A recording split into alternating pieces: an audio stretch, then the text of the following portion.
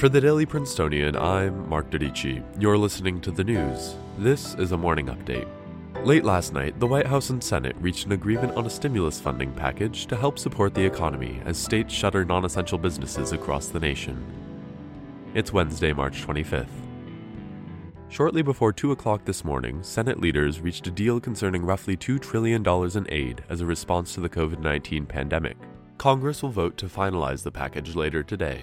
The stimulus package, which Majority Leader Mitch McConnell called, quote, a wartime level of investment into our nation, unquote, is the largest in American history, and includes numerous provisions on both the personal and commercial levels.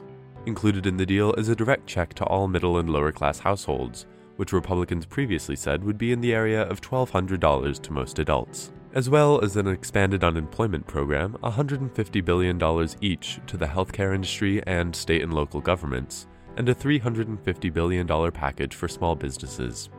The finalized plan comes after days of haggling as Democrats pushed for more thorough regulations on the funding. Such oversight initiatives were included in the plan announced this morning, including an Inspector General for Pandemic Recovery and an Accountability Committee to oversee loans. According to Minority Leader Chuck Schumer, President Trump's businesses will not receive any stimulus money from this bill. Elsewhere in the world, most of China's Hubei province will come out of lockdown today, as Indian Prime Minister Narendra Modi announced yesterday that his country will be under lockdown for at least 3 weeks. That's all for this morning update of the news.